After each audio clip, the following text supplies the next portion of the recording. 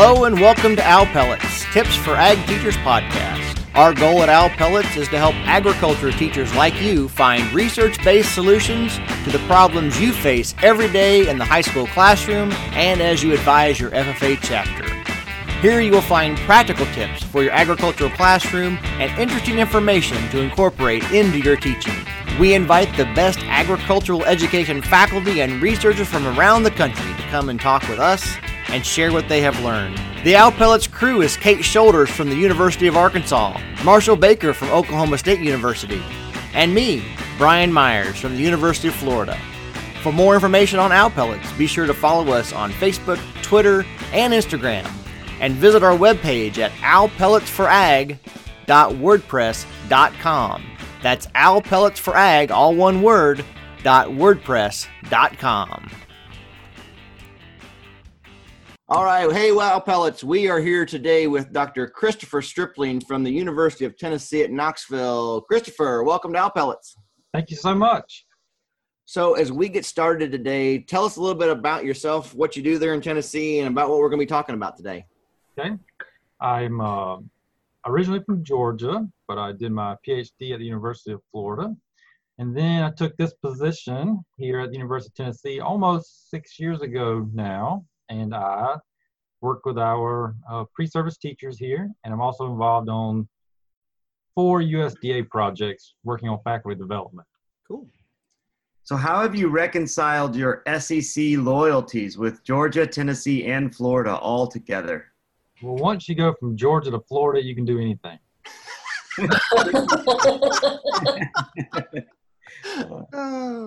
So what are we going to be talking about today? Dr. Stripling, tell us a little bit about your study and what some of the key ideas are for our ag teachers out there. Okay, so this study, it came about from one of our graduate students, and it was actually their thesis. And they had seen some inconsistencies in advisory councils across our state. And so they wanted to know what was the scope of advisory councils in Tennessee. And so from this, we looked at what the scope was, and I think we have some interesting things that we can talk about today related to advisory councils. Very cool. So we're going to have true confession here first. All 4 of us were former high school agriculture teachers. How many of us had an advisory committee at the school we taught at? Kate. How many of us? Why does this pick on Kate, Bay? How many of us had a? For those who are on the video, Kate was the other one that didn't raise her hand. Kate did not raise her hand, nation. There you go. For all you ag teachers that do not have an advisory council, you too can end up with a group of friends like this. How many of us found our advisory councils to be helpful? I will do that. They were key to me. Marshall's hand's up. Dr. Stripling's hand is not going up. Not going up. So, this is one of those things we talk a lot about with our students. I don't know about you guys, but talking about advisory councils and alumni, a lot of people get them confused. So I'm excited to talk about, Christopher, what did you guys find about advisory councils that can help our teachers? Because I will say my bias up front. I think a well-designed and well-operated advisory council can be extremely helpful to an ag teacher. They saved my bacon a couple times when I was teaching high school. So, wait, can we back up a second though? Because you asked a question there. I did? Yeah, I thought I heard one. And I'd like to hear Dr. Stripling's answer. So what is the difference between an advisory council and an alumni, and do you need both?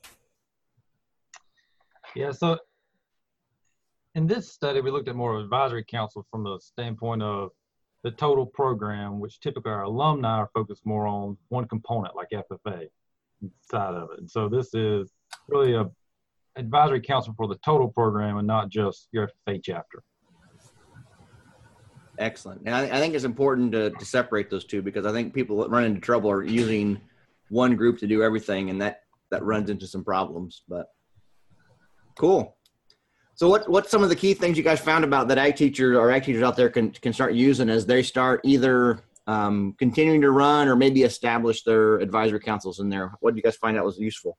Well, you asked about, did I think that my advisory council was beneficial? And I did not raise my hand and say yes, and partly because I just didn't know how to use them. And so in this study, we also found that ag teachers really didn't know how to use an advisory council. And so, like we tend to do, or I know I do, they were tending to try to do all the work. So do everything from organize the meetings, run the meetings. They didn't allow the members on the advisory council to have any ownership in the group. And so we tend to have we want to do it all as ag teachers, right? So I think we want to, it's hard for us to let go. Precisely why I did not have an advisory council. I'll say, you all know me, I kind of have a thing with control, and I did not have an advisory council because I was not at a point where I wanted to relinquish much of that or figure out how to balance it. Yeah, and one of the other surprising things was they wanted their advisory councils to have more influence. And so Kate and I probably didn't want that influence. But this group, they wanted the advisory council to have more influence on things like identifying facility needs, assisting with program activities, even input on who should be hired in that program. And so that was really surprising to me to see that this group of teachers wanted their advisory council to have more influence than they had. Which I think is probably a strength, right? Like I'm not going to say that not wanting that input was a strength of mine. I think our program could have been strengthened from it, but it takes a lot to get over that. I mean, when you said that they want input in who gets hired, I can see that turning into a huge mess that I don't want to deal with. Yeah, but I don't know the reason behind that, because we didn't ask that. But it's probably they think their advisory council, if you have a good advisory council, probably has your interest in mind more than someone else making that decision, or that would have influence on that decision. So I would say, as we look at kind of the context of advisory councils, what would you say from this study? So for those that are listening here, driving in or whatever they're, during their lunch break, what would be the most poignant tips, like the most important things for us to know about this study as you help ag teachers? Well, so if we look at the composition, because we were looking at the scope of this, and so a majority of these teachers had advisory councils, but the structure of them were not very well defined. So they did not have officers, and so that leads to them doing all the work. They did not have written goals or objectives of the committee, and so that maybe influenced why they were not as influential as they wanted them to be. And they were not approved in any way by the school administrators or the school board. And so if you really want to use this group to have influence in these areas that they said they did, I think that's three things we can do. Is just we need to let go a little bit, establish officers, have written objectives, and have this activity supported by our local administrations. So I've got a question with that. Did you find anything, or if this was not part of your study, I'd like to hear your personal views on whether or not, I mean, some communities are really small, and if you've got the really influential people that know about your ag program, they may also be on the school board, but is that too much power for one person to have? To be on both? Yeah. I don't believe so. I mean, it gives insight into your program. If they're a school board member and on your advisory council, a lot of the respondents, the typical people on these advisory councils were industry representatives, and some of them had some school administration, most of the CTE director at the time. There were very few that had school board members or principals. They're mostly CTE directors. Well, and I might jump in there too. I'm on our school board, and I think one of the challenges with advisory boards is for me, my advisory board was the group that provided kind of a strong voice for the program. So if something was happening or if funding decisions were being made, I had a group of people that would go to the school board and make public comments and advocate on behalf of our program without me as a teacher having to go make a, kind of an argument to the people that hire and fire me. So I would caution people to be on a school board and an advisory council, because, you're having to vote on funding decisions and on staffing decisions. And so it would be hard, I think, as a board member to be unbiased, but it would also be hard as an advisory council member to really stand up and fight and to advocate for your program if you were also a voting member. So I think that would be tricky, which is probably why there's not a lot of double dipping there. Mm-hmm. So in our case, it's just the opposite of what you guys are talking about, and we found it to be successful. We actually had a seat on our advisory council that the school board appointed a school board member to serve on. Wow. So we went to them and they said, y'all pick one. And they knew that they had to be careful with what they said, and they couldn't advocate there, but they were there to keep open communication for what's happening. And it didn't take up one of the seats from an industry person, but they were there to kind of help the rest of the advisory council stay in check, so they couldn't go too far off the rails. So the school board member could kind of say, yeah, that would be great, y'all, but here's kind of the reality of how the school system works, or here's what's going on. And so they honestly were advising the department, but they also act as an advisor in a way to the rest of the advisory council on what they can and can't do. So, but with that, you're saying that you had full district support and the school board knew of the advisory council. The school board actually approved them. So we would submit the names we wanted, and it would go on the school board consent agenda. They didn't care. They put on the school board consent agenda, and they would approve them, and they became an official committee of the school. So Dr. Stripling, did you see anything or ask any of those questions as far as because I'm thinking, if I'm a teacher and I'm like, maybe I should start one of these. I don't know if going to the school board would be on my list of things I would know would be a good idea to do. Yeah, and that's what earlier I was talking about. That was one of the things that most of these were not approved. And so that's probably why they didn't have that influence. And so if they were approved by the school board administration, then they could have more influence on your total program. So step one, if we're thinking of doing one, get school board, run that by the school board and see if you can get them to be stakeholders in the process. I would think so, if you want it to be truly effective in guiding your program. Well, and it seems that would set you up for an advisory council. It seems like what this study is saying is, what is some clarity on exactly how to get this rolling? I think a lot of times an advisory council can become this adversarial group that forms because we have an issue. They're going to cut our funding and we're going to go with pitchforks and fight. And I think if you start it by reacting to some kind of issue, you start off on the wrong foot. But I think with Brian's take, if you start by going to the board and saying, let's establish the structure so we have good community feedback, and that is established before there's any type of issue, then you can celebrate when there's great things that are great, and you can push back when there's things you need to push back on without it being reactionary, like the pitchfork approach. Yeah, and I think that goes back to just the organization of it that I was talking about earlier. If you do those things, if you establish officers, if you have roles, if you have objectives, it doesn't become that type of activity. I'm curious, in Tennessee, what percentage of your chapters had advisory councils? Is that a finding?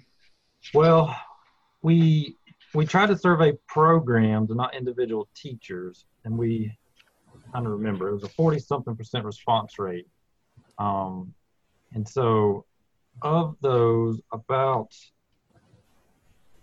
76.5% had advisory councils. And so, but it could have been that the ones who responded were the ones that had advisory councils.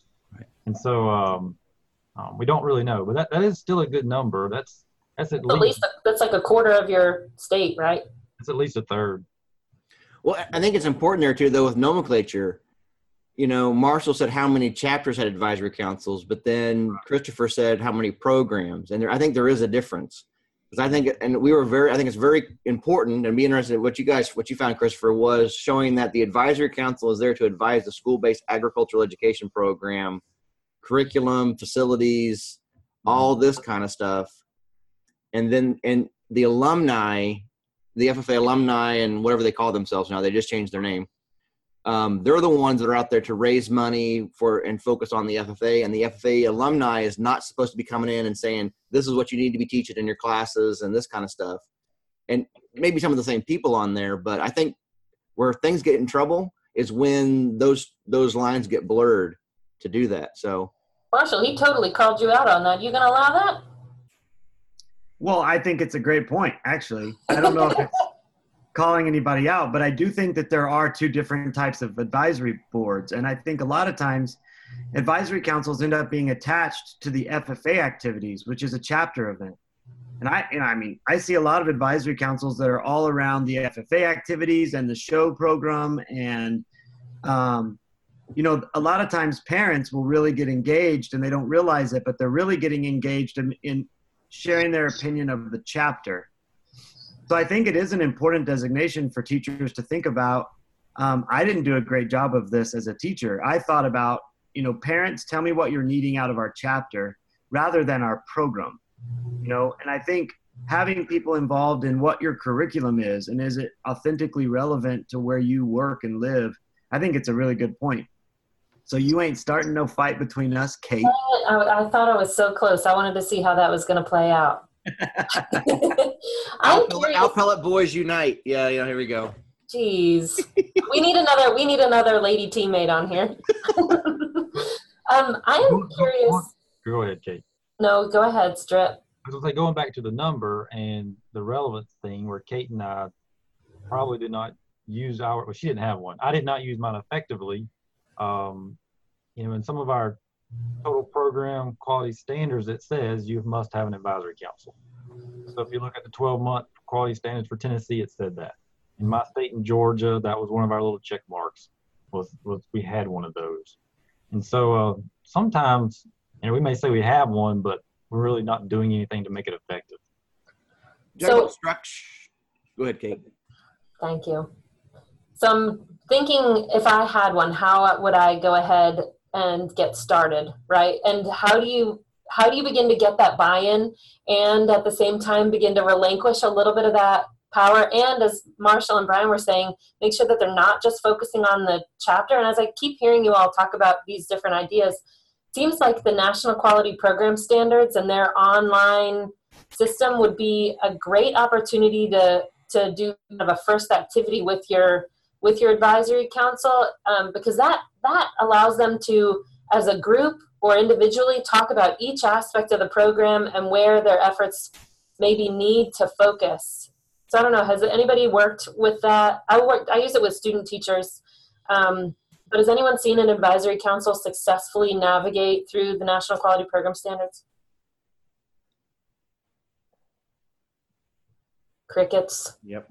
Yeah. Well, I would be real curious if anyone's listening and they haven't done that and want to. I would love to chat with you about it. Or if there's anyone that has done it, put a comment when you're listening to this under the podcast. I'm really curious to see how that process goes. Christopher, in your all's work, you talk about different kind of structures? Did you talk about what structures that they had, what they found to be successful? You mentioned officers. What about rotations of members, that sort of thing? Yes, and so we asked about, were the members appointed? Were they not appointed?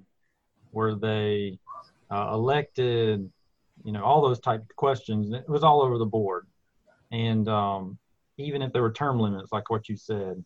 Mm-hmm. And so going back to Kate's question about what should you do, if we, as best practice, establish that, all right, we need to have this thing approved to make impact. After that, you just got to start the organization of it. Just decide that with your school board or administrators, how do we want to choose these people? Are we going to appoint them, elect them? How long can they stay? Is it a lifetime appointment? All those type of things. So it really just goes back to the organization and the goals that you need to set. And that's what we found is really, that's what was lacking. Yeah. There was no approval, there were no goals, and there were no guiding documents to really organize the activities that they should be doing.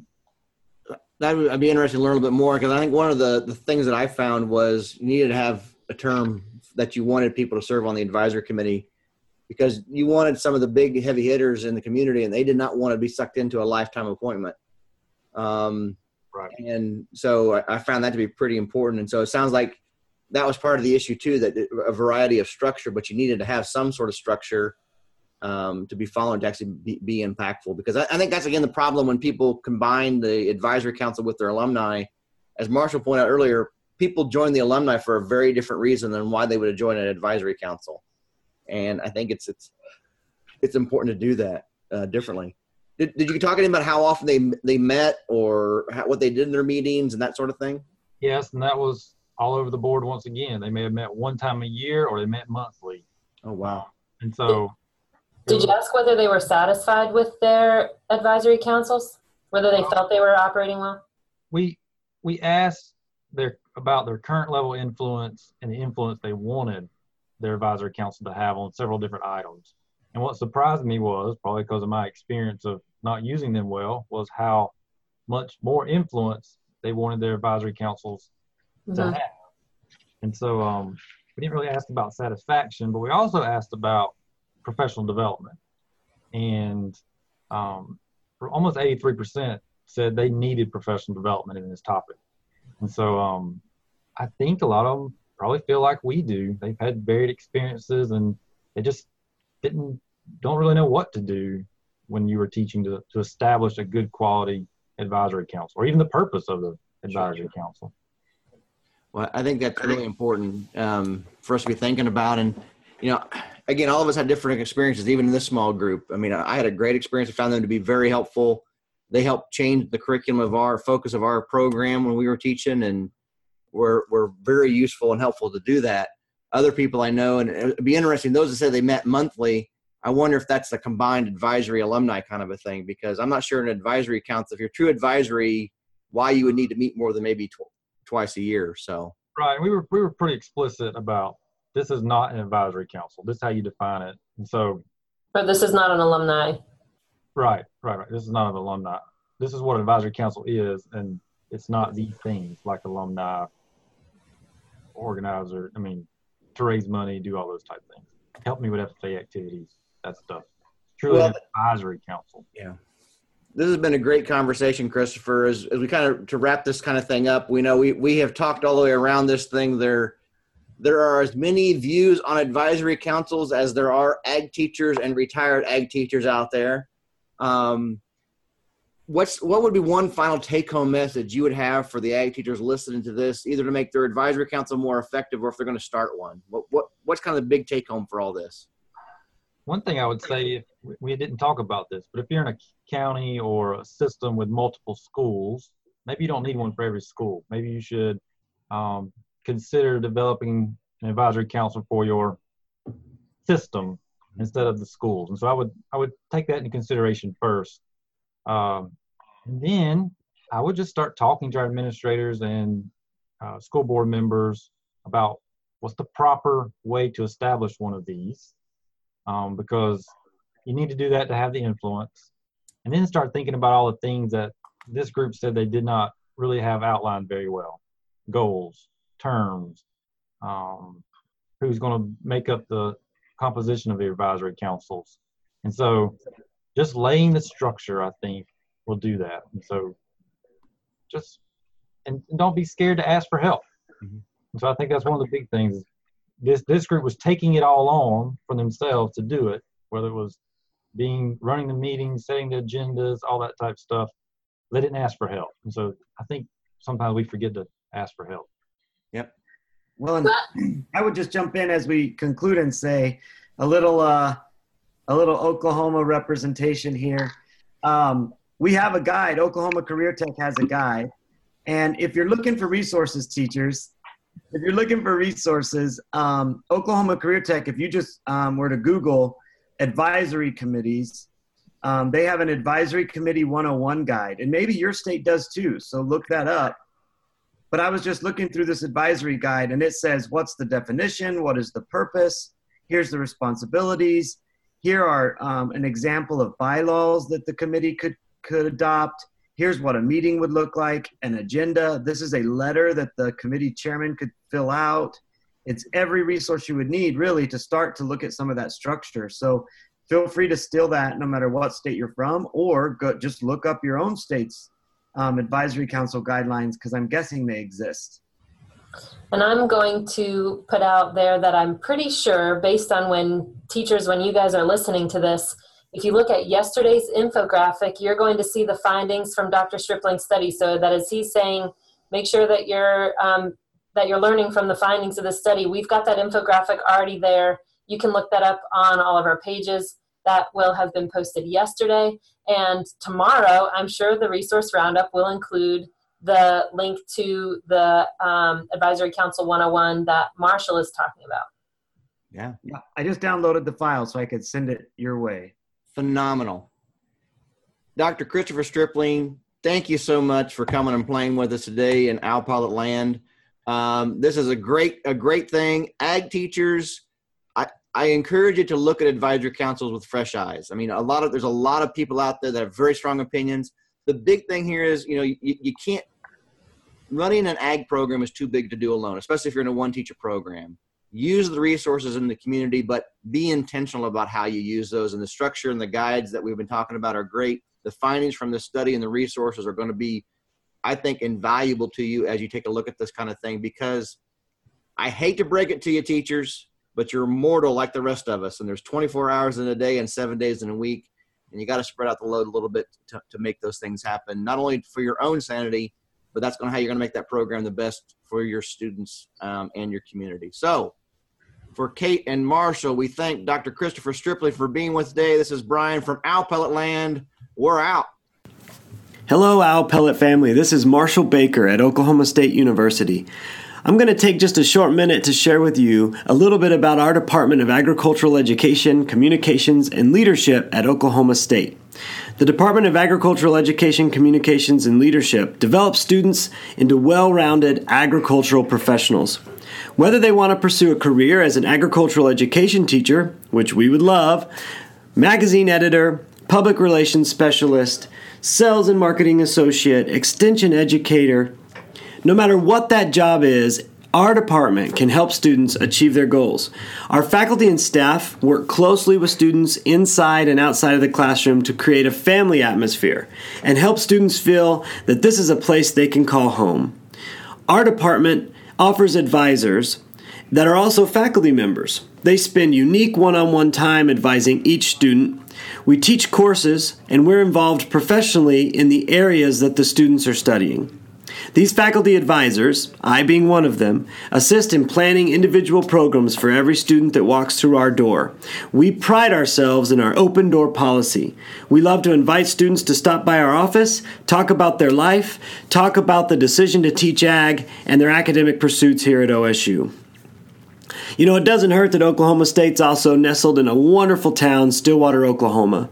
We find it very easy to continue to stay strong and stay rooted in agriculture, one of the primary industries in our state. If students are looking for an experience in an undergraduate program, we hope you would consider Oklahoma State University for that option. You can look at our department by going to www.aged.okstate.edu. We'd love to have you on campus. Please contact any of us and we can make that happen. I appreciate you tuning into the podcast, and go Pokes! I hope you've enjoyed this episode of Owl Pellets. Please visit our webpage for more information on this topic and to learn more about all of our guests. Be sure to follow Owl Pellets on Facebook, Twitter, and Instagram. It would also be great for you to subscribe to our podcast so you never miss an episode. Also, we ask that you please take a moment and comment on our podcast so others can find it as well. So for Kate and Marshall, this is Brian here by the Owl Pellet saying thanks, and we look forward to seeing you again on another episode of Owl Pellets, Tips for Ag Teachers.